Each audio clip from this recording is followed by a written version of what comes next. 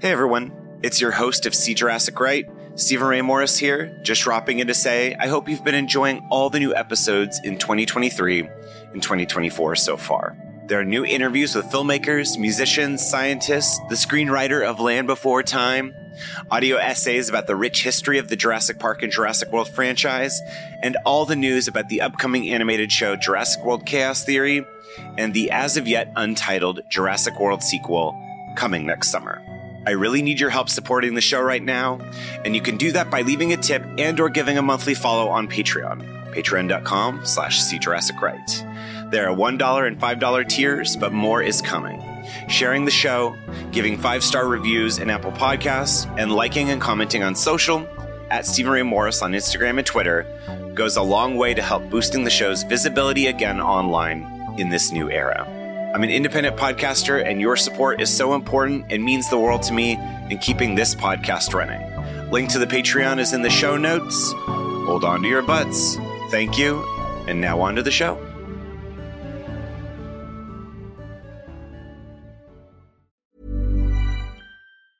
I'm Sandra, and I'm just the professional your small business was looking for. But you didn't hire me because you didn't use LinkedIn Jobs. LinkedIn has professionals you can't find anywhere else, including those who aren't actively looking for a new job, but might be open to the perfect role, like me.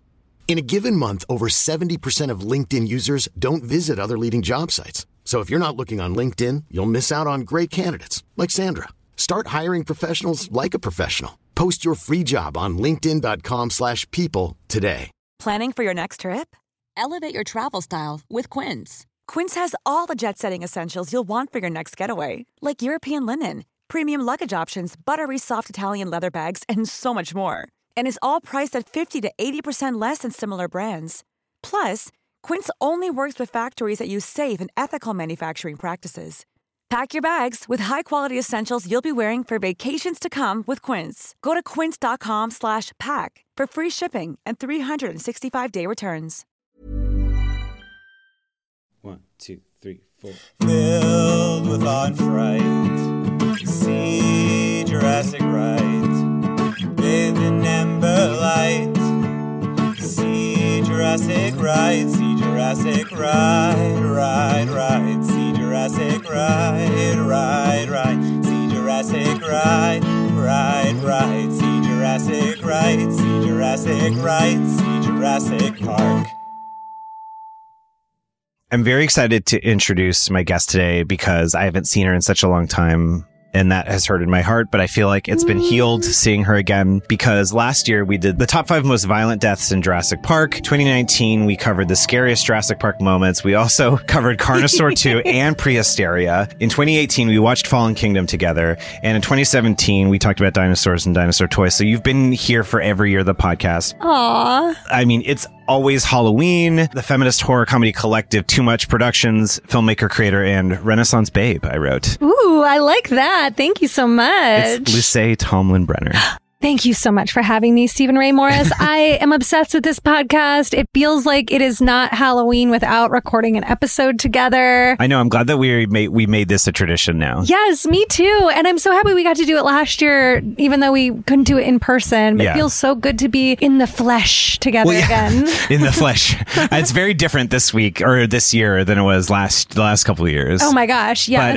But also, I mean, your space is just like, if you love movies, you can just like smell the VHS tapes. Yeah, there's VHS stacked up in every corner. There's little pumpkins and skeletons and bats everywhere. I like to think of myself as like sort of like an oddity shop that might have existed in some dusty corner of your hometown that you didn't know about and maybe was cursed. Ooh, I like that. Well, I also wanted to say too that, you know, as much as we've done, I feel like, you know, I see the knife, you know, there's lots of horror action going on, but I'm excited that we're talking about another type of flesh today. Mm-hmm. And I think because it's honestly like, so what we're doing is we're just basically talking about 5 hot babes in dinosaur movies. Like, yes. Obviously, like, you know, both of us are film people, so we want to like read reviews. I Googled Joan Didion Jurassic Park. Like, you know, like I just was like Joan Didion cave girl. I was like, wait, what am I doing? Like, I mean, this is a thing we both share an appreciation for, but I also feel like you have a deep expertise of like camp and like, you know, classic monster movies. So I feel like that stuff is, I'm a little bit unqualified for that as much. I feel like you know how to have fun in this world where like I think a lot of people over intellectualize. I literally Googled Pauline Kael Jurassic Park, which talk about intellectual. I know, wow, but it's like, this is so silly. But I do appreciate this because there was an interview with Jeff Goldblum where Kael also described him as a Wagnerian super lover. This was his last interview in the day of press calls. Was there a subject, this person was asking Pauline Kael, was there a subject he was sick of? I'd be interested in any question that interests you. The super lover said, flicking up his eyelids, I'm interested in you.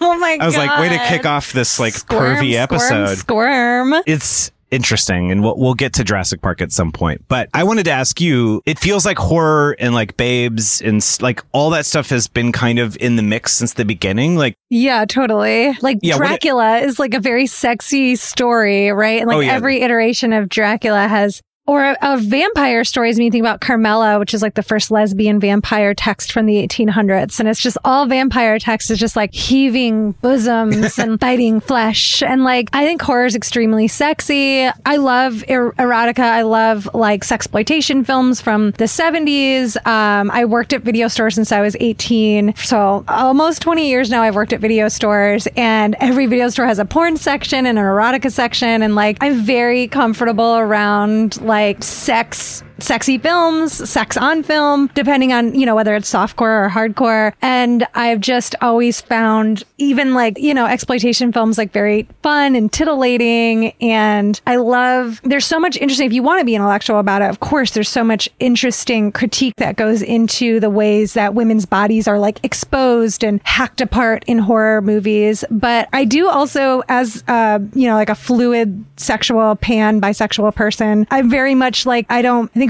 when you're thinking about like being queer, the like male gaze that's talked about in a lot of films sort of dissipates, because it's like, well, I also like looking at women's bodies. Well, yeah. And I think in a way, like getting to this point where even it's something that like I would like to enjoy talking about. It's almost like it's like you have to get through all these barriers of like, you know, these layers of, oh, but I don't want to do this, but I also want to enjoy that. But how can I enjoy that without doing this? And, you know, that back and forth kind of situation, those hoops you kind of have to jump through. And I feel like you definitely have like navigated that in a way that like for me, like I enjoy talking to you about it. I feel very like comfortable talking with you about it, if that makes sense. Oh, good. Yeah. Well, it took like, I did study women's studies in film in college, and like it took a lot of like the first round was like, oh my God, objectification. And like the second layer and the male gaze, you know, and then being upset about it. And the second layer is like being a little more nuanced and like understanding how you can also like sex can be positive and empowering. And there's a way that you can just enjoy film and be turned on by film. And you can also be like, oh, this isn't great. Like that many things exist, that dualities exist. And that like, if you are a person who is like well aware and not being a creep in society, like it's okay to be turned on by an exploitation film that's like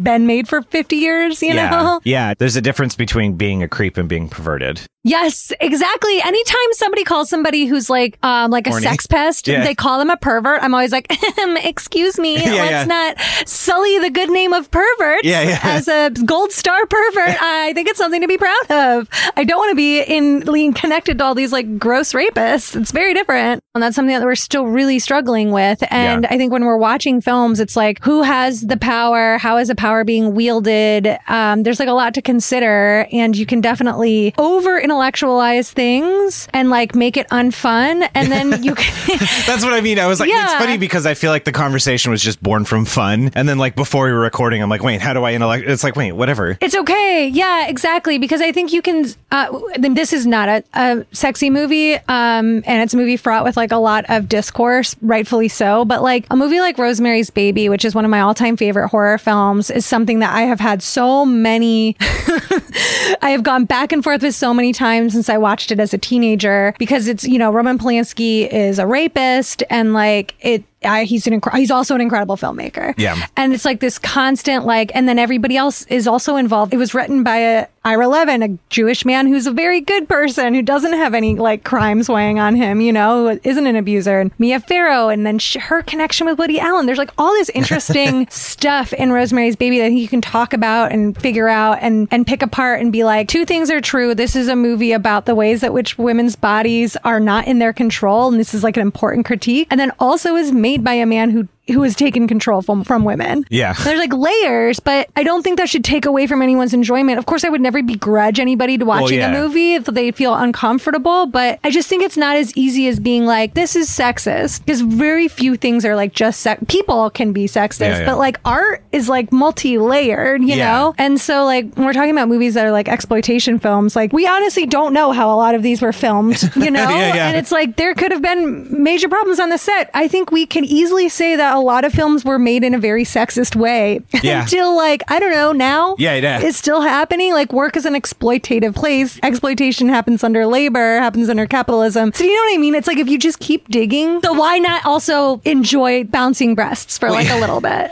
Well, yeah, it's that type of thing where it's almost like, I mean, and you know, this is the unfun part of the conversation, at least in my head, of like, we'll get it out of the way up top. We're going to talk about and then tits we're going to talk about, scantily and clad. maybe some dongs. No, we're definitely going to talk about some dongs later. But like, but the point is that it's like a lot of times people are just stamping their feet on things because they're not willing to actually sit with how they feel. Yes. Because a lot of times it's like, to me, it's almost like, well, if you feel uncomfortable watching this, then you probably shouldn't be watching it. If it makes you, but also art is uncomfortable and it's supposed to provoke a reaction. And I love being overstimulated with art. And I love, like, it's why one of the reasons I love horror and I love like sex in film is like, I like feeling a lot at once and being like, I feel insane right now. The music, the images, the colors, you know? And like, I think that like, yeah, of course, everybody has their triggers that they have to be like an adult about and know what they shouldn't interact with. But at the same time, I don't want to live in a dumbified, babyfied world. Babyfied. Well, you want to trust, you want to have a babyfied world. But yeah, it's my thing. Like I always want to trust like a person knows what's best for themselves. Yes. In that sense. Definitely. Hopefully. But I also want to challenge people to like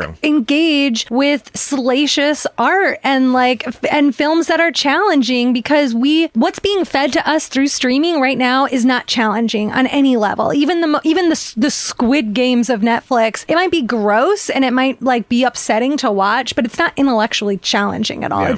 It's a base critique that is no more complicated than young adult fiction. You can do the work here and enjoy here and like also, but that also is a conversation as well. Yes, exactly. And you can enjoy simple art too. I mean, I'm not somebody who's saying like it all has to be underground art. I have shelves of total mainstream trash. Like I wanted to be clear, I'm a snob, but I'm not that much of a snob. Like I love Cable Guy. It's one of my favorite movies. Well, I mean, and we're going to watch Congo at some point together, but it's one of those things where it's like, I've always, at this point in my journey, and I think it's like a lot of people's journey of like where sometimes you just get tired and you're like, I just want to know why somebody likes something, why they think it's good is more interesting to me than whatever big statement, you know? Yes. Yeah, exactly. And I think that, and we live in like a time right now that's really obsessed with purification and I mean, very puritanical, and the percentage of sex in film now is extremely low. And it's like the lowest that it's ever been, I think. I think it's Kate Hagen, who's a member of the Blacklist, on Twitter. She did like a whole research thing about it. Oh, amazing. So I'll see if I can find that and put it in the notes. I know. And Annie Rose Malamet from Girls, Guts, and Giallo, which is an incredible, salacious, subversive film podcast that I really recommend if people are interested in this. And she's all about preserving queer films and sex films that are like really hard to find, and she talks a lot about it also. But like, yes, like talking about babes is fun and sexy, and I think babes are a big part of Halloween. It's a very sexy holiday. It's a very queer holiday. But yeah, I think it's also just like, this is a very important thing to me, that we don't just let sexy films disappear because we have like this puritanical, you know, religious conservative right that's trying to like tamp everything down, you know? Yeah. We could go on forever. I know we could. I'm sorry. I went on a whole thing. This gets me riled. It gets me as riled as prehistoric titties. I mean, that's the thing. It's like this conversation is being had out there. And like, to me, like, it's like, I want to have more, you know, I want this to be, because again, one of the first things I did in the first like year of the pod was my friend Blanche, who she's the creator and, you know, founder of Jurassic Peak, was the Jurassic Burlesque show. Yes. Oh my God. So cool. And, you know, that was kind of like an eye-opening thing too, of like this cool art form doing like a version of a thing that I love and I'm obsessed with. So like that, it's like all that kind of stuff where like, it's like, okay, cool. Like, I want to enjoy this, but it's like, you know, I'm a dork. So like, I want to also like learn more about it and everything like that. And what were kind of some of your horror and like those kind of staples for you? Like, what were those? Was it Halloween? Was that the one that was like the most transformative for you? Or was it kind of... I love Halloween. I actually never find it I find it still so very scary. I love Linda in Halloween, which is PJ Souls, who I'm going to meet this weekend at a signing at Sugarmint Gallery. I'm so excited. Sorry, this is off topic, but I love PJ Souls' scene where she's like topless and she thinks she's talking to her boyfriend, but it's like Michael Myers under a ghost sheet. And she's like, "You like what you see?" And she's like so playful. And then it's like, oh no. And there's this like continuing thing that happens in all the Halloween movies where girls mistake Michael for their boyfriend, where either their boyfriend had a Michael mask at some point, or they just feel the hands on their shoulders. And this like the fatal mistake of being like, the big strong man was great when I thought it was my boyfriend, but actually he's a monster and he's going to kill me. So there's some like really interesting feminist layers in there for me, but I actually find classic horror movies to be the sexiest. Really? Like Universal Monster style stuff? Yeah. And like women shrieking and having it be less like overtly sexy. I really love House on Haunted Hill with Vincent Price. Have you seen that? No, I haven't seen the Vincent Price. It's on Shudder right now. It was a part of Elvira's 40th Halloween special that was on a couple weeks ago. I highly recommend it. It's my favorite Vincent Price film. The house that they use is the Ennis house, the Frank Lloyd Wright house that's up on a hill on Los Feliz Boulevard. Oh, okay. Yeah. I mean, I've been there a bunch. Yeah. And I was very excited when I moved to LA and I lived nearby it. And I was like, I live at the base of the House on Haunted Hill. And it's like the whole movie is like him and his wife having this like snippy little eccentric conversation where they both want to kill each other, but they're like very educated and like quippy and witty and like they're dressed beautifully. And it was like they were flirting with each other, but also threatening each other. And I know this sounds like a red flag. I'm not like this in my real relationships, but there's something about like the classiness of like the way people would always dress up and their wired barbs, you know, like I love their cattiness. And then it's all women in flowing dresses and holding candelabras and like, it's a vibe, as the kids say. Yeah. Like it's just such like it's so moody. And like, I don't know. It just really gets me going I'm just like, God, all I want is for someone to invite me to spend the night in a haunted house and then like have sex with me all night as ghouls are circling us. Yeah. I don't know. It's deep in there. Well, no, it's funny because I feel like to me, and again, like making this list, it's going to be all over the place, but it's because it's almost like two different worlds. Whereas I feel like this sort of, as you know, as things have become more puritanical, I feel like a lot of the sci-fi I grew up with was very like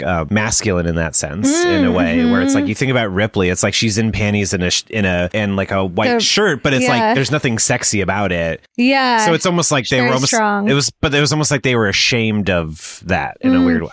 Women could either be, it's like there was no duality. It was like you're either strong like a man, or you were like very feminine and weak. Yeah. And that I think is like problematic and exhausting. And like Ripley really was like a feminist icon of film. But I think the thing that was difficult for me growing up was being like, so to be a feminist, you have to be very strong in a way that like pushes down any of your feminine qualities. And I think like elder millennials like us sort of grew up with that kind of like eschewing anything feminine because it's like weak and stupid. Yeah. And like, yeah. Well, I mean, even to like, I was just gonna say, she's a great cat lady, though. Like, really revolutionized cat ladies on film. Absolutely. We don't appreciate Ripley enough for that. And she's an incredible badass. Like, I love Ripley. I'm very inspired by her. But I mean, we'll talk about this more with my number one choice, but it is that thing of like, not only are we navigating our own feelings about this stuff, but we're also dealing with people. Like, you're literally seeing it being navigated in the things you're watching, you know? Yes. Like, I want to save that for the end, because I feel like that is very tied to my number one choice. But I wanted to know what your first choice is, or countdown. Okay. We're counting down. Okay. Yeah. So I wanted to clear up. So the countdown, I love all of these women. So, I mean, you can go in any order. Sexiest at number one, or what are we deciding?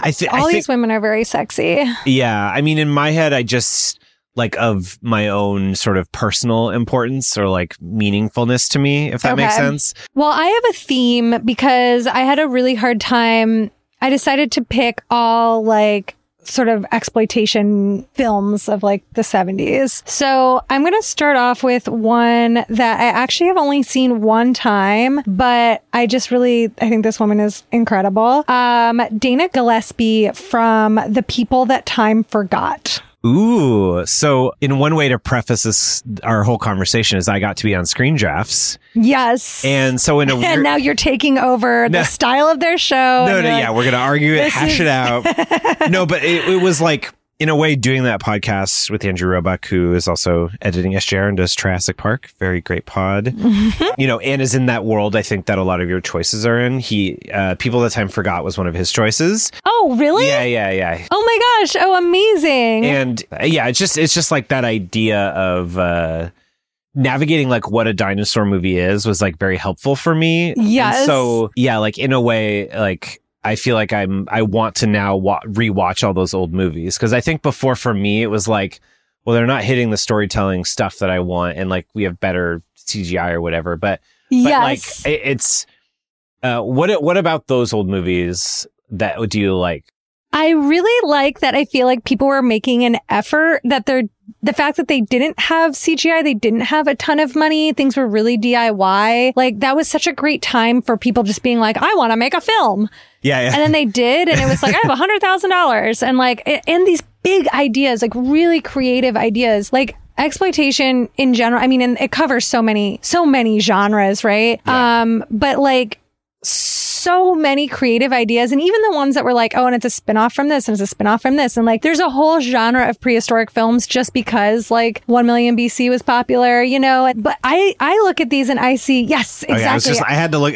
Come on, we're talking about these things. Yes, we gotta look at pictures. I have it pulled up too. I just love that big ideas, you know, and like, oh, we're gonna build dinosaurs, and so many of these dinosaurs and creatures were not even animatronic, but like claymation, and you can really see the artistry. And I don't know, I think that they're I know, you know, people watch them and they're like, oh, so bad it's good, and I'm like, I wouldn't even necessarily say they're all so good, but they're really fun. Well, yeah, and I think it's, to me, and why like it's interesting that the sort of cave girl thing goes along with this is because like truly the two most beautiful things in the world are women and dinosaurs. Yes, you know exactly. what I mean? I think that's like, how we landed on this. Yes, well, and it's one of those things where like, because for me sometimes like the storytelling tropes are so simple or so like boring, frankly, to me. Totally. That it's like, I almost like, I want to watch, because I actually recently saw one of my other choices. I saw like with a really beautiful restoration, and I was like, oh wow, I should be watching it this way. Yes, all of these films should be watched on Blu-ray because they look gorgeous. Because yeah, it's like you're appreciating the artistry. Yes, yeah, exactly. And here, this is my favorite picture. She is like wearing a little cave girl outfit, and she has this like gold skull that's like bedazzled. And she's got curls, so she's got like a beautiful curly mane. And I feel like her hair is supposed to look wild. She's like a cave woman, you know. And it's like, it's so interesting because it's just like her tits are out the whole time, and you're like, they're fighting off, you know, creatures and cave people, and it's like, it's so impractical, but she really is like fighting the whole time. And I really like the sort of twist on a practical outfit. And like, yes, of course, that's what's great about Ripley. And, you know, lots of people who identify as women don't want to have their tits or their bits hanging out, and absolutely fine. But I like seeing women who are all sexed up and also fighting creatures and being like, yeah, I'm wearing a scrap of clothing and I'm doing a cartwheel. Like, I love that. It's weird because sometimes I'll listen to something like The Dollop, and it's like, they'll like put a little reminder of like, oh yeah, like all these men when they were trapped on this island were all naked. Yes. And like we're imagining them like in sailor outfits. Like, no, all these dudes were scrapping it out, or, you know, men or women like scrapping it out. Like nobody was wearing clothes. Yes. Yeah, exactly. And like in this group, you know, the People That Time Forgot, they find themselves in a world populated by primitive warriors and terrifying prehistoric creatures. And for the listeners, it's that movie, they travel back in time, correct? Yeah, I think so. Let's see. It's a sequel to The Land That Time Forgot. Oh, I was thinking about The Land That Time Forgot. I saw that. Yeah. And now there's this whole area. And I love this too, because people were still exploring and there was this sense of like, oh, there's mysteries out there that we still don't know about. And I don't feel like we see a lot of that in film as much anymore. Sometimes in space and sometimes underwater, which are definitely mysterious and scary. But way less chances to be sexy in a scuba suit. That's true. That's absolutely true. But I love this idea. That's where mermaids come in, really. Exactly. The sea creatures become sexy. Yeah. Ooh, look at that octopus. It's got 8 tits. One on each tentacle. No, I love that choice. I like that. Again, Thank you. Again, I think for me, making this list and like doing the research was like truly just being like, oh, wow, look at how good the movies are when they're restored. Mm-hmm. Because you're like actually seeing how it was back in the day. Yes. And I think that kind of the beauty of it is taking your breath. Like it truly takes your breath away to see it. Yes. Yeah, I absolutely agree. And this one has really fun creatures in it also. And then for me, like what I love about horror, I love horror with monsters in it more than I don't like focus as much as like on violent or like disturbing, like new French extremity stuff. Like I don't really like that kind of stuff at all. I really like creatures. Well, yeah, we still want to have fun. Supernatural things. Yeah. So that's what I really love about dinosaur movies in general is just like creature design and how are they going to make it look. And it just makes the world feel so much more exciting that like, oh, what if there's a place on Earth that's like still populated by like prehistoric creatures? Yeah. Well, and this will bring me to my 5th choice. Yeah. And it's the dumbest thing ever, but I'm very happy to present it because my number 5 is The Woman in the Red Dress on the Carnosaur 2 VHS. And DVD. Yes. Oh my God. The one that doesn't exist. Right? So this is such a fun pick. Oh and yeah. So for listeners, if you haven't listened to our Carnosaur 2 episode, if you look on all the art for Carnosaur 2, the T-Rex has, and this was the sequel to Carnosaur. Originally, Carnosaur was like made because Roger Corman heard that they were making Jurassic Park. So he basically raced to finish that movie in 1993 before Jurassic Park. Right. Starring Laura Dern's mom, Diane Ladd. And we watched the sequel, and it's, speaking of aliens, it's basically just an Aliens clone. Yeah. But on the cover for this movie, like on the VHS and the DVD, and it's not even on the front of the box. It's literally on the back. It's the Carnosaur. It's telling you that this is a scene that's in the movie. Yeah, it's literally like looking, and it's like we were waiting for this scene. Yeah, we were both because we had never seen it. Yeah. And so you see this beautiful woman in a red dress, like late 80s, early 90s, like peak, like that's my version of like mommy, like, you know. Yeah, totally. Like as far as like, I just love that era of like the way people dress and stuff. But yeah, the moment never happens in the movie, but it is like, to me, like almost like a throwback. Every dinosaur thing is always like referring back to itself. You know, Roger Corman's referring to Ray Harryhausen, Spielberg's referring, you know, to Corman, or like, so to me, it's like, I love this idea almost of like Roger Corman, just slap a babe on the box. Like it'll get them into the seats. Like I think this was direct to TV at the time. Yes. Yeah, exactly. So it's like you were just trying to get people to rent movies. Yeah. But how did they even shoot that? Like they just did. They must have had. Well, so it's so funny because I was like really hoping I could find out who this person was by the time we recorded this, and I can't. I like tried so hard. Oh my I like it's that might be its own podcast, like a serial deep dive into finding out who played this person, because I was like, it's so interesting, like because there is no like reports of like, oh, there was a cut plot point from the movie, because it doesn't even make sense. Well, yeah, because it's like military base. Exactly. They're in like a refinery. Like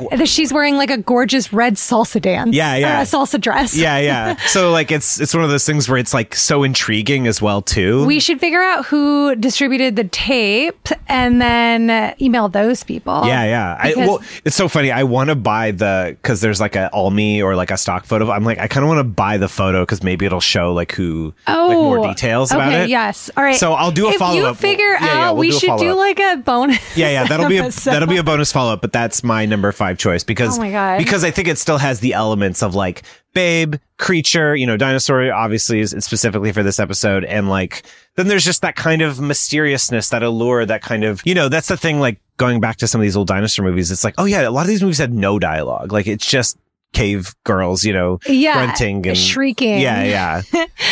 What's your number 4? Okay, I'm really excited about my number 4. This is a movie that I saw the box of when I was a kid at the video store, and I was like, oh my. Like, you know, when you're a kid and you're like, oh, this feels icky, but it's like, but also it's like exciting, but you don't know what that feeling is yet. Yeah. And I was like, I shouldn't be looking at this. This is bad. It's called When Dinosaurs Ruled the Earth, and it's from 1970. And the babe, the actress's name is Victoria Vitri. Tree. And this is the cover. And I think this was the sequel to another, was it a remake? I love... Might be a remake. This is the only one that I know about. It's so, it's hard to tell because all the movies have such like interchangeable titles too. Yeah, well, a lot of the dinosaur ones made in the prehistoric ones made in the 70s were like remakes from 40s films too. Yeah. And I love this cover. Again, you got like Babe front and center. It's funny too because for a lot of these posters, it's Babe first, then dinosaur in the background. But it's kind of like, ooh, okay, like it's like fighting for my attention in a way. But at the same time, like, I mean, again, we're gonna post this, but it's just like, and I think that's like been the war over like people trying to clothe people or unclothe people, and it's sort of like this is like the bare minimum. Truly. Yes, truly. Like it's she has like a tiny little loincloth, and then in the movie she has a little more, but like on the cover, the only thing covering her nipples is like a shark tooth or dinosaur tooth necklace. Yeah. And she has a knife right in her little loincloth too. Which to me, that takes it over the edge. No, I know. I love a woman it. with a sharp object. I do too. And it also feels like there's, if you want to get critical analysis about it, it's like, yes, her body is bare, but then she also has like this phallus object, right? So that she won't be penetrated. She's going to penetrate you. Oh, okay. So like, I think there's like some interesting things in it. And then in the very background, there's also like, there's men chasing women and women chasing men. And then like women running naked from dinosaurs. Oh, wow. I didn't even, it's like a perverted cover. I mean, is there moments like this in the movie where like it's not that much, but like here's I haven't seen this here's one. Like a picture of her. She's wearing like, it's almost like she wears a bikini throughout. Like all the women are in like these little bikinis. I mean, look, it's millions of years ago, the earth was hotter then. Like she like runs through the water a lot. But I mean, she's just like a blonde bombshell from 1970. Oh yeah, she has like the tooth, like bikini, all strung up out of teeth. But I love that she's like, I'm gonna kill dinosaurs, and I have all their teeth that I've collected, but I'm also a babe. Like that's my current feminism. Is like I'm extremely hot and I'm lethal. Yeah. I don't have to sacrifice one or the other. Yeah, exactly. Like I'm incredibly like high femme, and I will rip your guts out. That's what I think is super sexy. Stab me, mommy. That's all I'm thinking right now. Oh, let me just tell you the description too from Letterboxd, because it's going to describe it better than I do, and I think you'll really appreciate this. An ancient tribe attempts to sacrifice Sana as an offering to the sun god to save their tribe from dinosaurs. Tara, a young man from another tribe, saves Sana and takes her along with him. But like she's also a kind of a badass in it. But I love the idea that like we have to sacrifice this person so that dinosaurs don't come and get us. Yeah, that's kind of cool. I like that as a concept. Like right, like as if like dinosaurs are paying attention. Yeah, thank you. Well, but in a way, it's interesting because it feels like a lot of dinosaur movies from that era were also just doing King Kong. Yes, so that feels very King Kong to me. The idea of like the sacrifice, and I do think a lot of these prehistoric ones are very related to King Kong. Yeah. Which I mean, look, I love King Kong, but you know me, I like a scaly, feathery creature. Yeah, I'm like much more in that world. I've never been a big ape. No, apes don't do a lot for me. Yeah. As much as I love Congo, but to me, just recently, like watching a little bit of, but learning that the 76 King Kong didn't have dinosaurs in it kind of blew my mind. Yeah, I was like, know. Wait, really? Like that's the best part of the original King Kong, and it's like really violent, which is really crazy. Well, the way they like rip the dinosaur's mouth open. Oh my god, so scary. Well, yeah, and in that King Kong, starring Jessica Lange, who's very hot, definitely. But that like King Kong just fights a snake, like I don't remember that. I'm curious to rewatch it now. Yeah, I'm curious to watch it. Well, yeah, I've only seen parts of it, but like I'm curious to watch it for the first time because I'm like, what?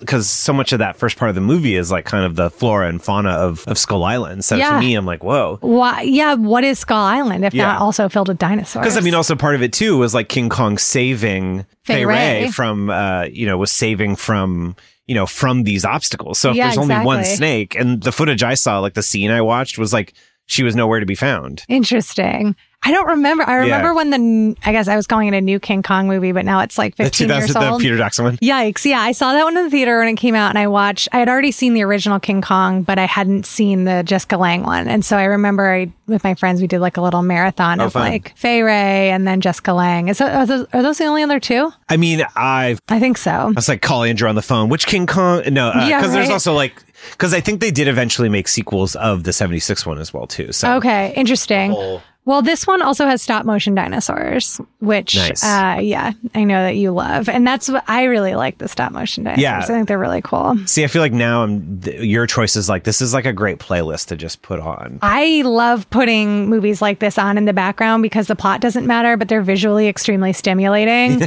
and like they're funny. So like you can appreciate it, but like they always have great music and they always like just look cool on. It's also the kind of thing where if you are having people over, it's fun to just kind of have muted on in the background as well. Yeah, well, yeah, and we're kind of talking about this aspect of like just sort of appreciating the high art and beauty of it. Mm-hmm. And so... Oh, this is the other picture I wanted to show you where she like...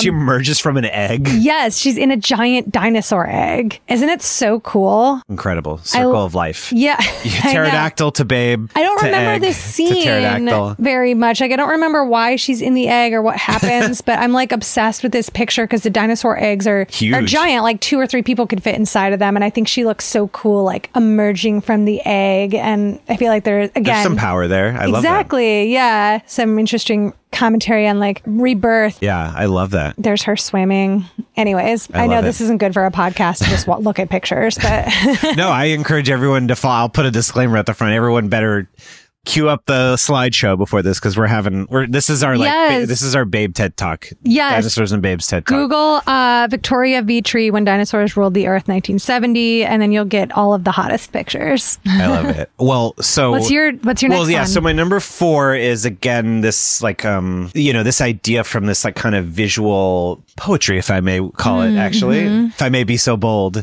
But there's this moment in Jurassic Park on Dennis Nedry's computer. Yes, I know what you're talking about. It's this kind of, again, this idea of this lineage and sort of like, this is where dinosaur movies came from, like embrace it more even maybe, but like just this beautiful zebra pinup woman. Yes, I love it. At one point, I think when Nedry goes into like to set the timer, you see a very clear picture of it. So like obviously this, like Spielberg was like, let's put a close up on this image on a computer screen. Yeah, definitely. It's this beautiful woman who's she's blonde. The artist is Al Moore. And supposedly, it's like a big pinup artist. Yeah, so supposedly this was in a 1947 Esquire. That's about as much information as I got. Again, there's something kind of mysterious about it too, where it's like I was like trying to look up articles or some sort of story, or like maybe Rick Carter, the production designer, had a story about, but like nothing. Like that's why I'm like so fascinated. Someone made a choice and never talked about it again. Yeah, this beautiful woman, blonde hair, wearing a zebra bikini. Zebra on zebra. And very busy. But then she's also got the like tooth bracelet. So kind of again, sort of calling back a lot of these old movies. And yeah, no, it's just, to me, it just is such a cool thing because, culturally, it's all connected. And it's that thing, where like a lot of people in a way to like degrade, like, or to be like, to not take as seriously a lot of these older dinosaur movies. It's like Jurassic Park is almost like this like pseudo intellectual weapon to be like, but it's like, no, it's all in there. The DNA like it couldn't exist without the original 1 million years BC from 1940, which was like definitely like a big kick. Obviously King Kong, but then like all of these, there's a line that you can draw between all of them, and there wouldn't be a hunger for like Jurassic Park if there already hadn't been like that. Those fires hadn't been stoked in every decade cinematically.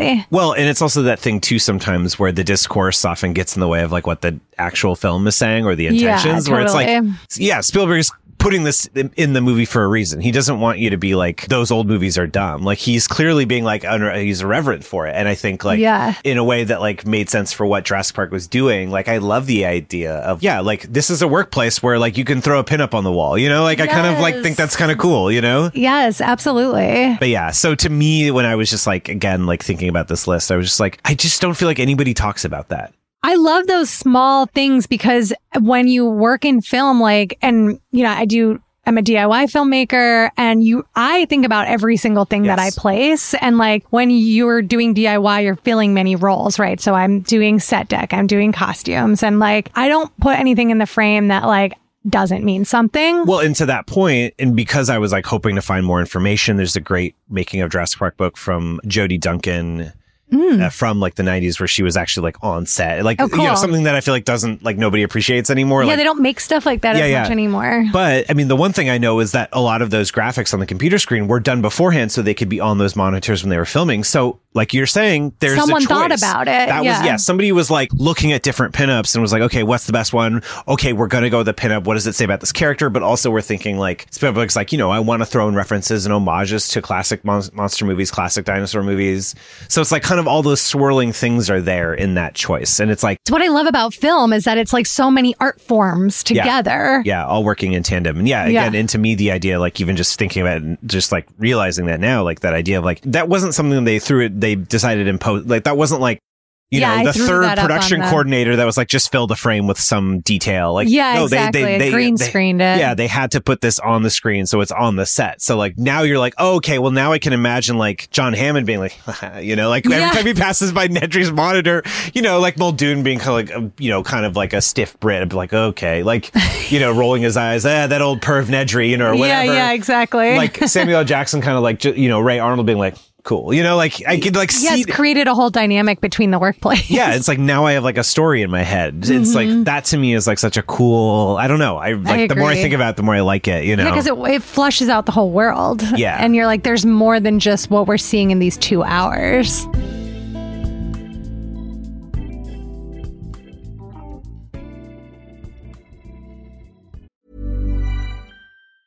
You should celebrate yourself every day. But some days you should celebrate with jewelry. Whether you want to commemorate an unforgettable moment or just bring some added sparkle to your collection, Blue Nile can offer you expert guidance and a wide assortment of jewelry of the highest quality at the best price. Go to BlueNile.com today and experience the ease and convenience of shopping Blue Nile, the original online jeweler since 1999. That's BlueNile.com. BlueNile.com. Hey, it's Ryan Reynolds, and I'm here with Keith, co-star of my upcoming film, If, only in theaters May 17th. Do you want to tell people the big news? All right, I'll do it. Sign up now and you'll get unlimited for $15 a month and 6 months of Paramount Plus Essential Plan on us. MintMobile.com/switch. Upfront payment of $45 equivalent to $15 per month. Unlimited over 40 gigabytes per month. Face lower speeds. Videos at 480p. Active Mint customers by 531.24 get 6 months of Paramount Plus Essential Plan. Auto renews after 6 months. Offer ends May 31st, 2024. Separate Paramount Plus registration required. Terms and conditions apply if rated PG.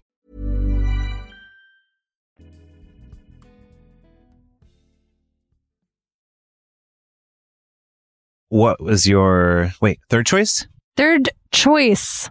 Okay. So I'm going with, this was hard because there's a more modern movie I wanted to talk about, but I am desperate to get people interested in these 70s dinosaur films. So my third choice is Caroline Munro from At the Earth's Core, 1976. I don't know this movie. A beautiful brunette in what I feel like is a total BDSM type costume. I know, like this, because that's the thing. It's like, and especially nowadays, we're such in the era of movies where like everything has to quote unquote make sense. Yes. And so like, anytime I see, you know, whether it's like cool, like armor or whatever, or it's like the coolest scantily clad thing, like I want to know what the thought process was. Yes. Yeah. Like I want to know how horny they were on the day. Do you know what I mean? Like they were extremely horny is your answer.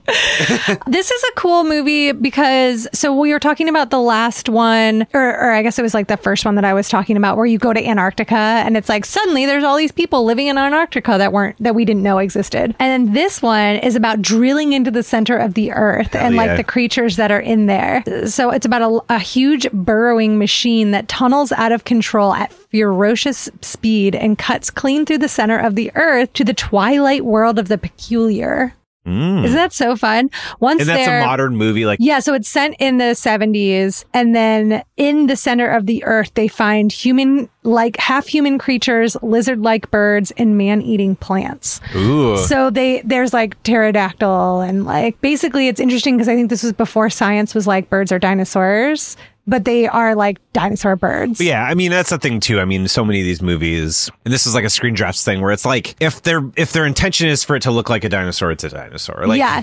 So this is like a pterodactyl with a bird head. Oh, I like that. Yeah, it's super cool. And there's like lava, there's like underground volcanoes, and there's waterfalls, and it's like a whole other, it's like prehistoric world inside of the earth, which is to me so fun. I'm really obsessed with the idea of hidden worlds. Like I'm very scared, like Coraline, I think is a very scary story. The idea that like behind a small door lies like another world. And I think about that stuff anytime I see a weird door anywhere or a hole somewhere, my mind just starts going like, there's a whole other world in there, you know? Yeah. So she's like one of the people that lives at the center of the earth. It's funny because her style, the clothing she's wearing isn't cave people so much as it is like just like disco cave people. Yes. I mean, not to like put a too fine a point of like it's the 70s, but like it kind of looks like, I feel like the 60s was more like raggedy. Yes. Whereas like I feel like in the 70s stuff got a little bit more, they added flair. It's very like Conan the Barbarian, like kind of fantasy. It's like she does have a fantasy look to her. Yeah. How cool are these monsters? Oh my God, these suits, they look like these rhino. They honestly look like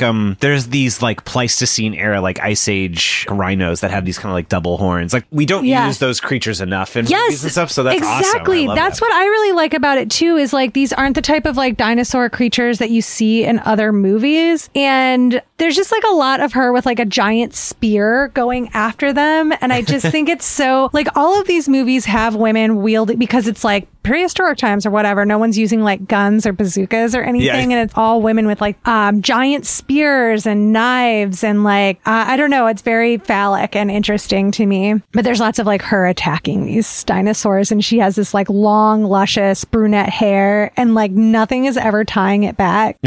It's just like flowing around her, and of course like, you know, long hair is like the height of like femininity or whatever. And it's interesting because like in a lot of action movies, like how Ripley is like no hair, right? Yeah. Or she does in the first one. Which one is it when she has her head shaved? Well, the third one, but it's like her hair got progressively shorter. Yes. Yeah, exactly. Which I think is really interesting, and you see in like a lot of women in action films, which makes sense because in order to like kick ass, you do kind of have to have your hair pulled back. Yeah. But again, I don't know. Well, I think it culminated in the like Harley Quinn moment where like, was it Mary Elizabeth Winstead's character where she like hands the hair tie, and it was like, that was such a cool moment because it just was like, okay, if we have to be realistic, then actually do something that's like legit real. Yes, and that like badass women sometimes have long hair. But yeah, I mean, this woman's in the most unrealistic, an outfit where your tits would be flying out all the time. It's like a one. That's the next stage. Is like just really unsexy, like tits covered in blood, and like. Honestly, I mean, I'm sure there's movies like that, probably, right? Actually, I really love Point Break because there is a scene where with Keanu Reeves, there's like a scene where the FBI is like busted into this like drug lord's house, and there's like a woman taking a shower, and there's like another woman sleeping in bed, and they're naked, and the police are coming in, and they start like fighting people and like knifing them, and they're naked and they're slippery, but they're like these badass like biker chicks, and it's like cool. I've never seen that really in a movie before, like women fighting naked and it's not sexy, but it's like, it's wild. It's like very exciting to me. Yeah. Well, yeah. And it's obviously it's interesting to like, you know, I'm just thinking about how we all watch movies in that way where it's like, when is this celebrated? When is it not? Like I think about Eastern Promises. Mm-hmm. I think about Eastern Promises with Viggo Mortensen where he's like slippery and naked in the shower fighting. And it's like, it's like, this is a thing where like clearly there's a lot of people who do like that. And it's like, why don't we do that more? Yeah. You know, slippery, naked, like fighting, like it's sexy, but it's like, oh, that could hurt. But I don't know. I want to keep, you know. Yeah, it's visceral. Yeah, there's something. Yeah. And when I want to fight somebody with a knife naked. You know, I want to feel alive.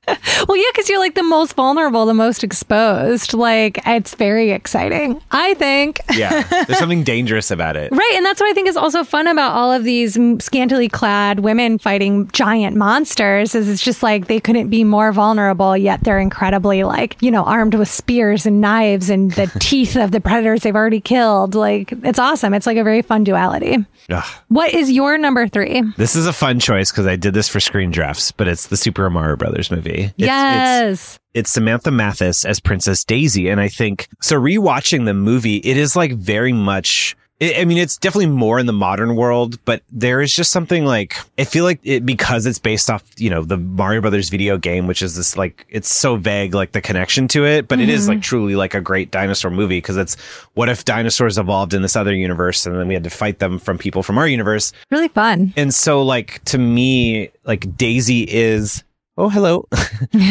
We have a prehistoric creature visiting us now. Creature here. So yeah, Samantha Mathis in that movie, like she is a very feminine woman, but she like, and does that. I mean, clearly the one of the most iconic damsels in distress, Princess Peach. Definitely. And because it's the 90s, it's like we don't know what we're doing. So in a way, all that stuff kind of comes together. She's different in every scene. And so you'll get moments of her where she's like this, you know, beautiful like princess, has this like, you know, just very gentle but still has like kind of some nods, you know, she has this kind of bracelet that's, you know, it's not teeth, but then also like the almost like Fay Wray kind of with the hair and the red lip. Really, 30s I'm assuming looking. it's red lip, but it was in black and white. Right. And then like in other scenes, she's very just like Laura Croft, you know, yes. like pre-Laura Croft, like, but I mean, you know, just like the very like thin tank top style, but like she's got like accessories that make it look tougher, you know? Yeah, definitely. It's not delicate. And then to me, it all culminates like in one of the best endings of like a movie, where she like just comes in because she's actually been fighting the battle that they haven't been. And she's like, oh, you're not going to believe what it's like setting up the sequel. And she's wearing she's basically wearing a purple version of the Mario and Luigi jumpsuit. So it's cool. Like, and she's like having a good time. Like clearly like she's been through shit, but she's like, yeah, we're going to fucking like, this is a video game. Like we're going to have a great, like to me, all that stuff was just like, I guess in what I like find sexy, it's like, yeah, we're going to be in the fucking mix, you know? Yes. Like, yeah, definitely not sitting back. Yeah. So, but it was cool because you're seeing that journey for her of like, she was helpless princess. Yeah. But it's not like forsaking that stuff, because it's like, it's just another version of like, it feels like she's a whole person. Yeah, definitely. Way, which is like, to me, cool. But like, oh my God, a person. No, like that movie's just kind of like a sexy lizard movie. Like it's just kind of like weird and goofy and like, but it's like oddly like also very like sexy. PG, right? Yeah. Yeah, it's wild. I probably haven't seen it since I was a kid. Now I'm very curious about like. It's really fun. I think again, we're going through that phase of like things that we're reanalyzing, and it's like everyone is like, wait, like of course this movie wasn't gonna be good because nobody making the movie gave it a chance, but in a weird way that vacuum allowed for something kind of cool and interesting to happen. Right. Oh, awesome. I gotta rewatch it. I'm very curious now. I don't even remember Princess Peach, honestly. Yeah. Well, I mean, because she kind of, her story is a little bit separate, like, you know, again, because she's being held captive by Dennis Hopper, you know? Right. Yeah. You know? Wasn't that Dennis Hopper's last film? I don't know. That tracks for me. Very crazy that he was in that. Yeah, as Bowser. Yeah, it's so funny. Okay, well, I'm going to do my number 2 as Raquel Welch. Yeah, of course. I mean, I had to. She's the Land Before Time in this regard, where it's like the genre is, you know, owes everything. Yeah, you know? Yeah, exactly. And I did want to pull up the original too. So Raquel Welch in 1 Million Years BC. You've all seen her. She's very classic. I mean, her image is used in sexy. other movies to just sort of like, and I think this has been touched on in a lot of my choices, this sort of like the artfulness or the beauty or the allure, like there's sort of like this almost like arresting quality in somebody's beauty that makes you want to like fight the world, you know? Yeah, and yeah. So like her image being used in Shawshank Redemption because the poster and like, I mean, yeah, everyone's seen this poster. I love that there's so much. Her hair is so voluminous in such an insane way.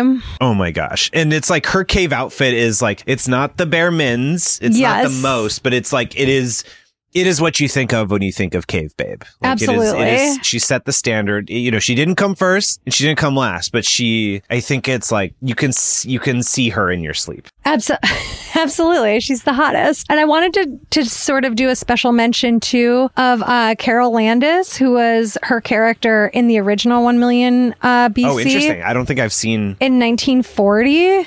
And she is also just like such a babe and has like still a pretty sexy little cave outfit for 1940. Yeah, that outfit ain't no slouch. It's it kind of gives me like a Tinkerbell vibes, but yes, like hot Tinkerbell vibes. Yes, it definitely has like a Peter Pan look to it. So that was the Raquel Welch inspiration there 20 years before. What's the actor's name again? Carol Landis. Carol Landis. Yeah. But yeah, I mean, it's hard. It's funny because I feel like I've seen interviews with Raquel Welch calling it her like the silly dinosaur movie, and it's iconic. And I will say, I think the 1 million BC 1940 was the very first like cave girl. Like I think Carol Landis was like the very first one. She set the template. Yeah. But yeah, it, you know, and again, I think like the zone that we're like loving existing in, this where you're going back, you know, where we're like two things can be simultaneously true at once, which I love thinking about all the time.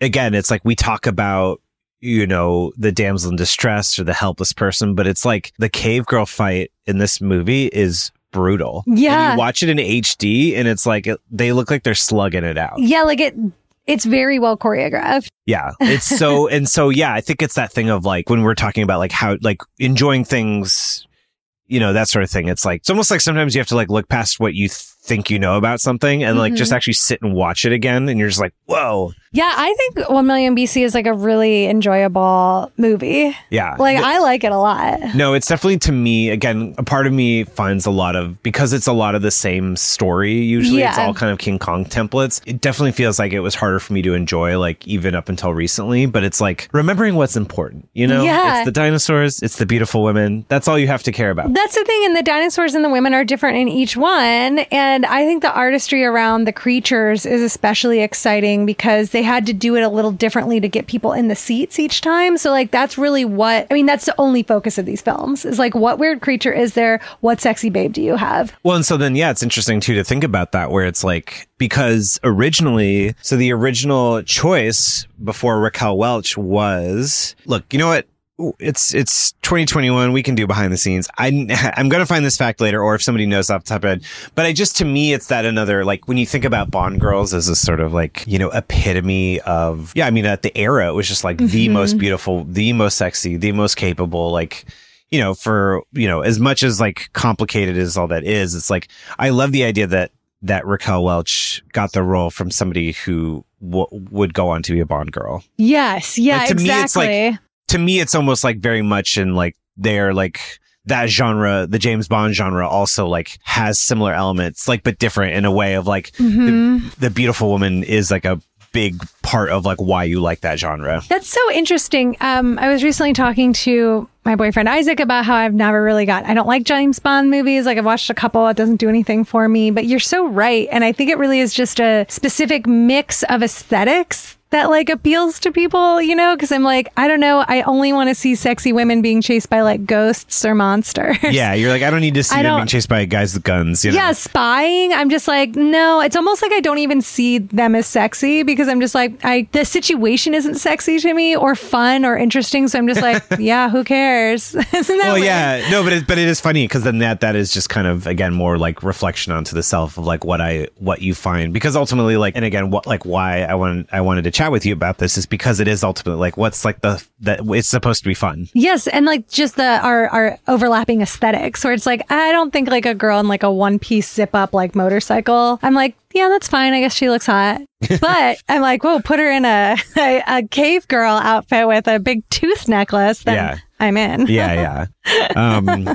But you know, yeah, I want to know what your number one choice is. Girls.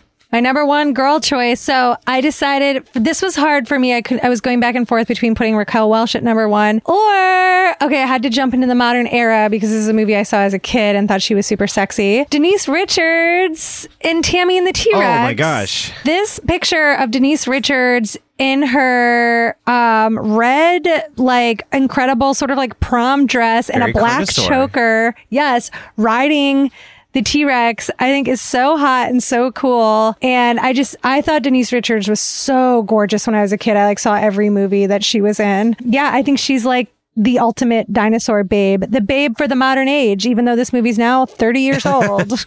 I know it's funny because I still have not seen the sort of like rated R cut of it or like the uncut version of it. Look, someone did a deviant art of like a super sexy one with like her tits bulging out. But see how they made the T-Rex even scarier looking with the sharper teeth and like blood and glowing eyes. Yeah. People, this is a thing. Scary monsters, sexy women.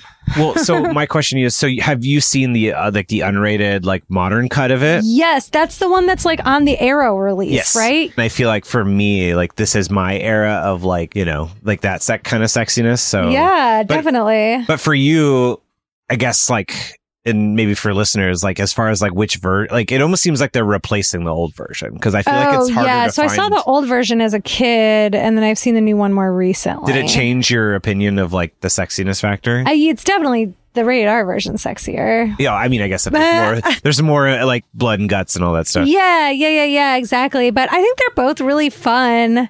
I think that Denise Richards is like an outrageous babe no matter what. She has like an insane face that was like made to be in movies. Like all of her features are so large. She has a giant mouth, she has giant eyes, she has a big round face. Like she's just like a very sexy woman. So I think like no matter what version of it you're watching, she looks amazing. And if you're gonna ride a dinosaur like a horse in like a long flowing dress with a choker and your hair flowing all around you, I mean that's a fucking hot look. Yeah. I don't care what your movie is rated. Oh my gosh, I love that so much. Like, again, I feel like it's like this update where it's like, oh, you wouldn't say that that's a practical outfit to ride a dinosaur in. But it's mythic. Like, that's like a mythic image. Mythic. Yes, it looks like it should be airbrushed on the side of a cool van. Yeah. Well, I mean, that's why, like, even like, again, you know, it's that, you know, the phases of like the layers that we talked about at the very beginning. It's like, I'm sorry, but like even the most intellectual stuff is horny. And like watching Westworld with Evan Rachel Wood riding a fucking horse, it's incredible. I agree. And I sent you a picture. Evan Rachel Wood actually dressed up. This is a nice transition to my number one choice for Halloween, dressed up as Dr. Ellie Sattler. I loved that picture. And I mean, it had to be for me because it's like she just embodies, I mean, Laura Dern just embodies everything. Yeah. Not even everything about this, just everything. Everything, the universe, every single particle in the universe. You know, Jurassic Park, I think a lot of people like to, and for good reason, like Spielberg, when making Jurassic, you know,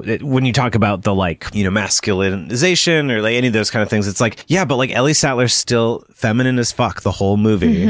Like, although it's funny because when I was just like looking at pictures, like there is parts of like where she's just wearing the tank top where she's got this like very like cool masculine energy where I was like, whoa, I don't remember really, like, kind of muscular and like ropey. I was like the bi energy is like flowing from those scenes, which I just never really thought about till more recently. Maybe she's wearing purple as well. So right. Wait, is she your number one? Yeah, she's my number one. Oh, yeah. I mean, it's just yeah. How could it not be? Yeah, you know, and to me, it's just interesting because, like, even just thinking about her role in that movie, where it's almost like, again, we talk about the homage to the pinup, you know, on Nedry's computer. And in a way, I wonder if Spielberg, it's not that he was reluctant to, because obviously, I mean, there's shots of Laura Dern's ass in this whole movie. Like, it's not like he was like hiding from it, but it's interesting. It's not male gazy though. Yeah, and so that's the part of this that makes this movie, I think, the more I think about it, like sexier in that way. She's like a full person. Yeah.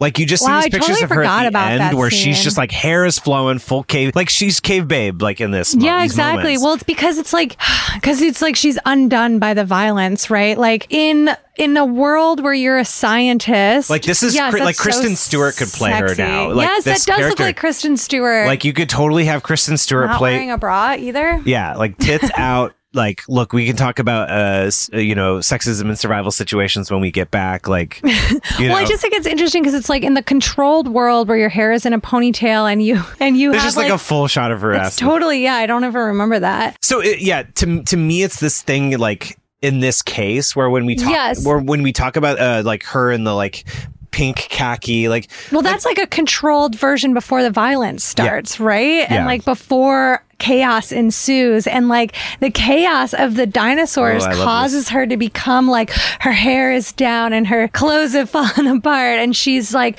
sweaty and panting and like she's fully like as primal as the dinosaurs are, you know? And like, that's fucking sexy. So it's this thing of like, you know, when Malcolm's, you know, and then, you know, dinosaurs create man, you know, dinosaurs eat man and women inherit the earth. And it's like, you're literally actually watching that happen in the movie. Yeah, exactly. As like the Laura Dern becomes undone. Like Ellie Sattler, because I always feel like for me, like she is the only character in the movie living in the moment, but I never thought about this until now. The idea of like her actual like way that she carries herself through the movie is like embodied in that sense. Like she's almost like becoming a dinosaur. Yeah, totally. Which is very different from her mom giving birth to dinosaurs and Carnosaur. Right.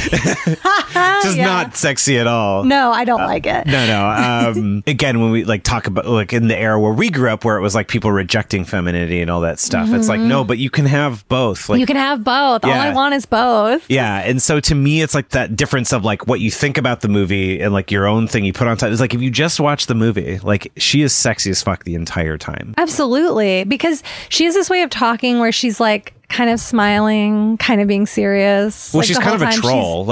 She's like a troll. She's extremely witty. Like she's the total package. I think we all want to be with Ellie Sattler. Do we all want to be with her or do you all want to be her? You know?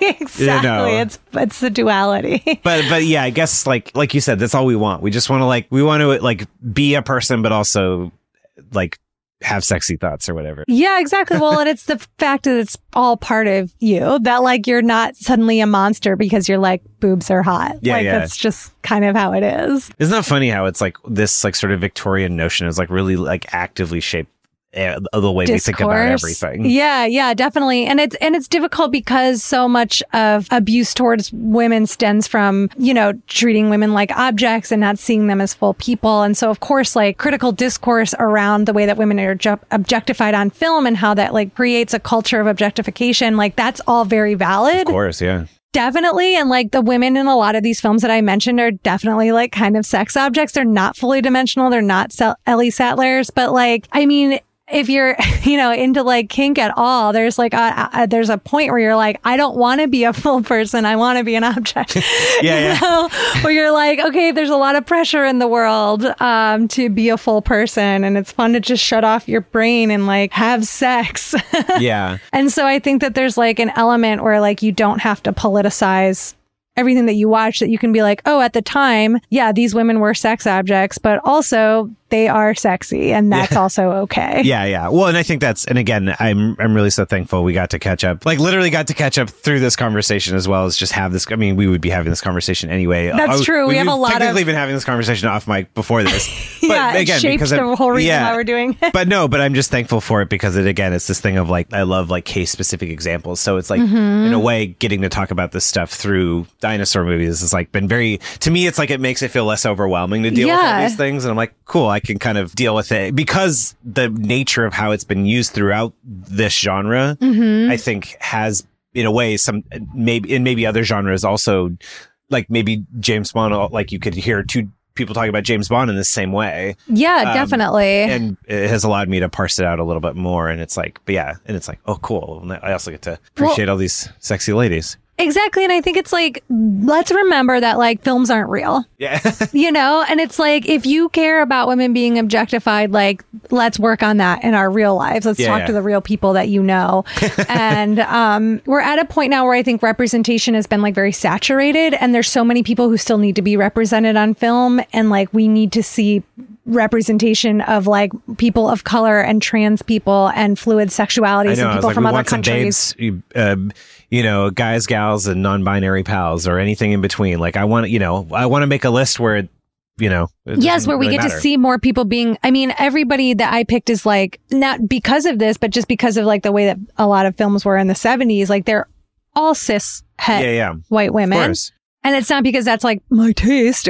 That's what's available. So I want to see different presentations of gender and sexuality. And I want to like fight for that representation in film. But I also do want to, this is a separate thought, not a butt against that, but just to say that like we don't need every woman on film to be representative of like the kind of women that we want to be. Like, well, yeah, like you said, film isn't real. Yeah, exactly. And it's like, I think I want feminists and people who are concerned about this kind of thing to sort of cut themselves a break, and like, it's okay to just be turned on. It's okay for things to just be sexy. Like, art isn't moral. You know, like, I don't think it's like smart to try to make everything into a morality play. Art just is, and it's complicated, and sometimes it's bad, but it can't be wrong. Yeah. You know what I mean? Yeah. And like your sexuality isn't wrong and your desires aren't wrong, you know, as long as it's not actively hurting children. And animals. Yeah. So, I mean, yeah. But like, again, yeah, for me, I just was like, I feel like this was,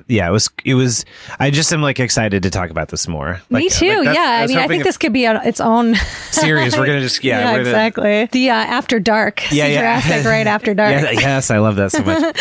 Obviously, there's like Himbo Nation. We got like, there's some, and especially now, and I think even just as biculture is becoming more prominent, I definitely feel like there's more men also saying they're attractive men, but not in a way that's like uncomfortable. You know, it's just more like that, like Tom Hiddleston is hot, like end of story. Like, yeah, there's that's what I want. Yes, more recognition from men is just to be like, yes, men are also hot. Like, I just need men to acknowledge that other men are hot. It doesn't have to be a whole thing. It doesn't need to. There doesn't need to be the no homo like clause at the end. Like, it's anyway. Just like, I'm sorry, but beautiful people are beautiful. I just feel like it's really obvious. And the world's a better place when you acknowledge that. No, exactly.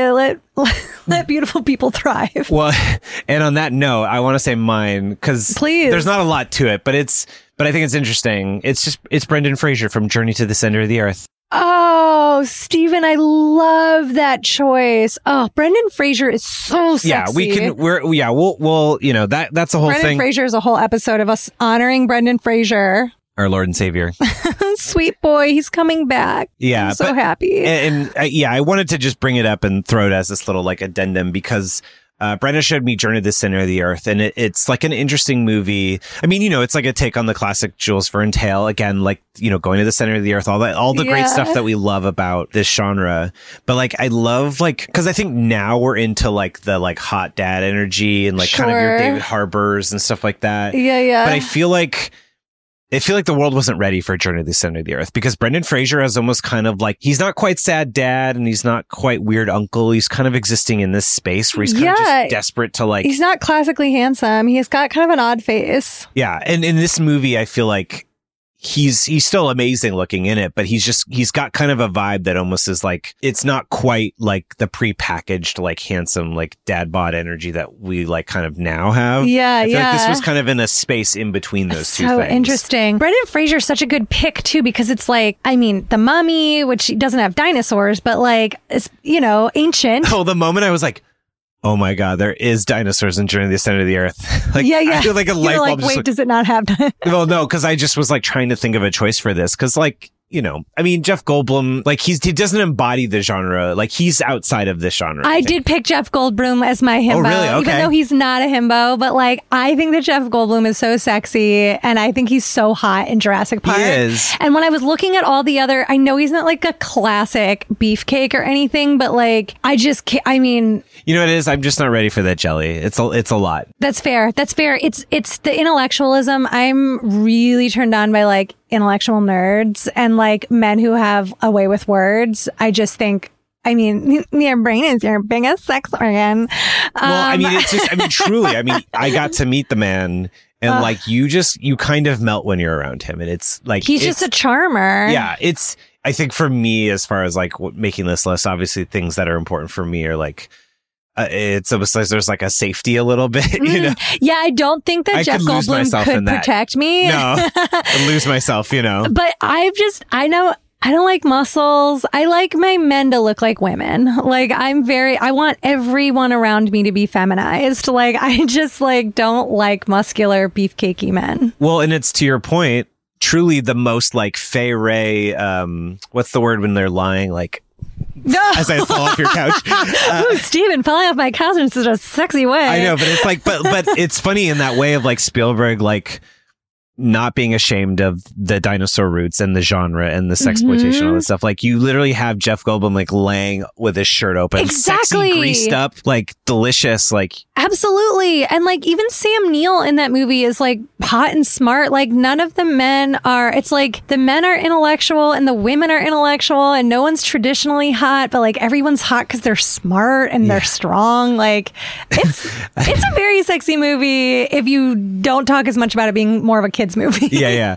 Well, look, we'll just honestly, I think maybe putting on some like acid jazz albums like over it instead of John Williams' score kind of takes out the heart. Yes. It kind of brings out the weirdness and kind of like the weird like swinger uncle, like swinger aunt energy of like the movie, you know? Swinger aunt energy.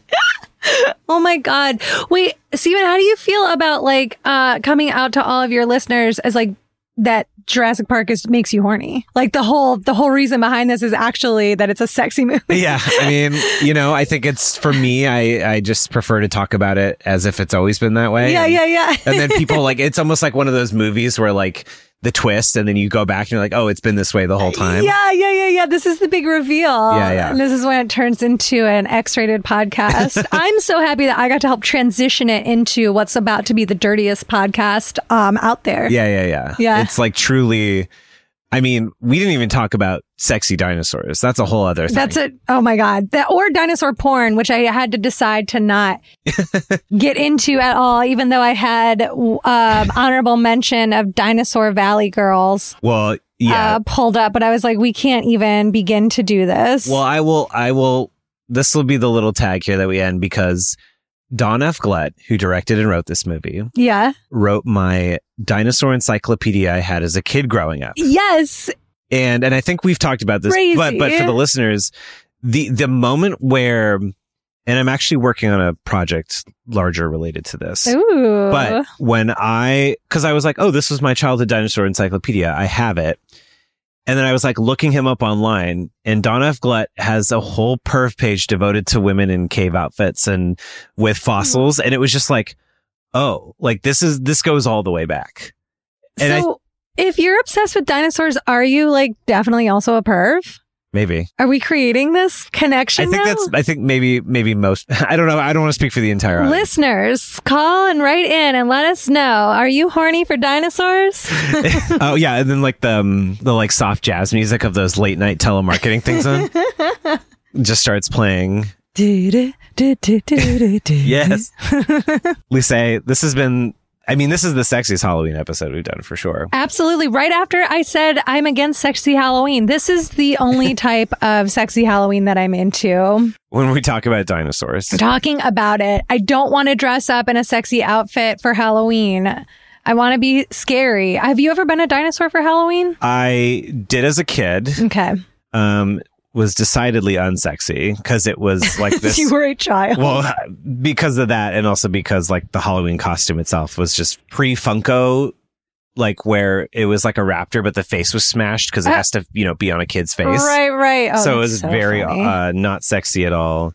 I guess you could do like a bikini. Like a snakeskin bikini and then like a dinosaur mask. This is, I don't even know where this is from, but it's a woman. Horrific. It's a woman who has like a full raptor, like to scale, like head. But then this person also has like a blonde wig on and has like a sexy gold skirt and is like doing a bathroom selfie. I feel so changed by that picture. Oh my God. My brain is being erased. I'll send more to you. And honestly, one of the sexiest pictures because I feel like, again, the sort of modern blockbuster is a little bit sanitized in terms of that sexuality, but there's this behind the scenes photo of Bryce Dallas Howard where she, for a couple of shots dressed up as the wore the green screen stuff for the Raptors. And it's honestly the most beautiful image of Bryce Dallas Howard. Oh my God. I love that. She's like wearing this like Raptor maquette, like strapped to her head. She's just wearing her tank top. And it's like, she's just grungy and dirty because she's just been playing a Raptor for a couple of scenes. That's so fun. I really love that. Doing the Andy Serkis thing. Yeah. Definitely. And there's it almost makes you want to see a movie about the making of Jurassic World but it's like something happens and then it's like the real dinosaurs are real, but like, I don't know, something crazy. Ooh, I love that. Get that fan fiction notebook going again, Steven. I know. I got to do the After Dark fan fiction. Yes. Oh my gosh. Well, thank you so much for having me on here, for giving me the space to be horny on your podcast.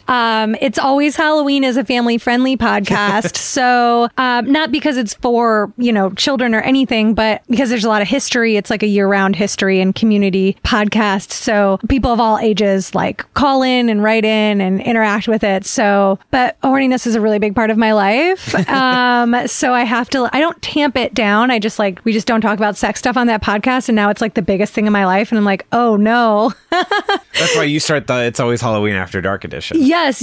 Well, I am exclusive, you know. I am working on some monster erotica, and I might start a Patreon for that specifically. So and I'm thinking about recording, myself reading the stories as well. So look, Miss Frizzle had to get, yes. She definitely went to swinger things on the weekends. She's allowed in to have that a full outfit. life. Absolutely. Yeah, she had a full life. She had a full life. They're not Magic School Bus stories, but if you like old horror pulp, drawings of women being chased by ghouls, it's a lot of writing based on that. So might release that to the world soon. Oh, awesome.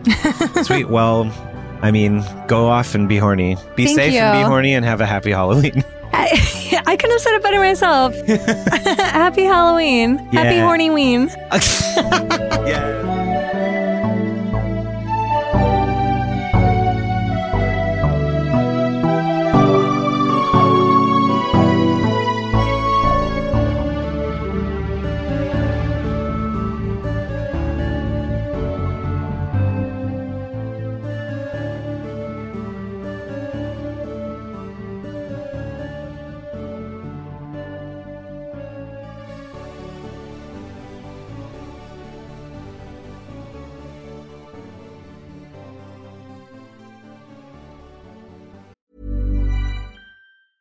Planning for your next trip? Elevate your travel style with Quince. Quince has all the jet-setting essentials you'll want for your next getaway, like European linen, premium luggage options, buttery soft Italian leather bags, and so much more. And is all priced at 50 to 80% less than similar brands. Plus, Quince only works with factories that use safe and ethical manufacturing practices. Pack your bags with high-quality essentials you'll be wearing for vacations to come with Quince. Go to quince.com/pack for free shipping and 365-day returns. Imagine the softest sheets you've ever felt. Now imagine them getting even softer over time. That's what you'll feel with Boll & Branch's organic cotton sheets. In a recent customer survey, 96% replied that Boll & Branch sheets get softer with every wash. Start getting your best night's sleep in these sheets that get softer and softer for years to come. Try their sheets with a 30-night guarantee. Plus, get 15% off your first order at bollandbranch.com. Code BUTTERY. Exclusions apply. See site for details.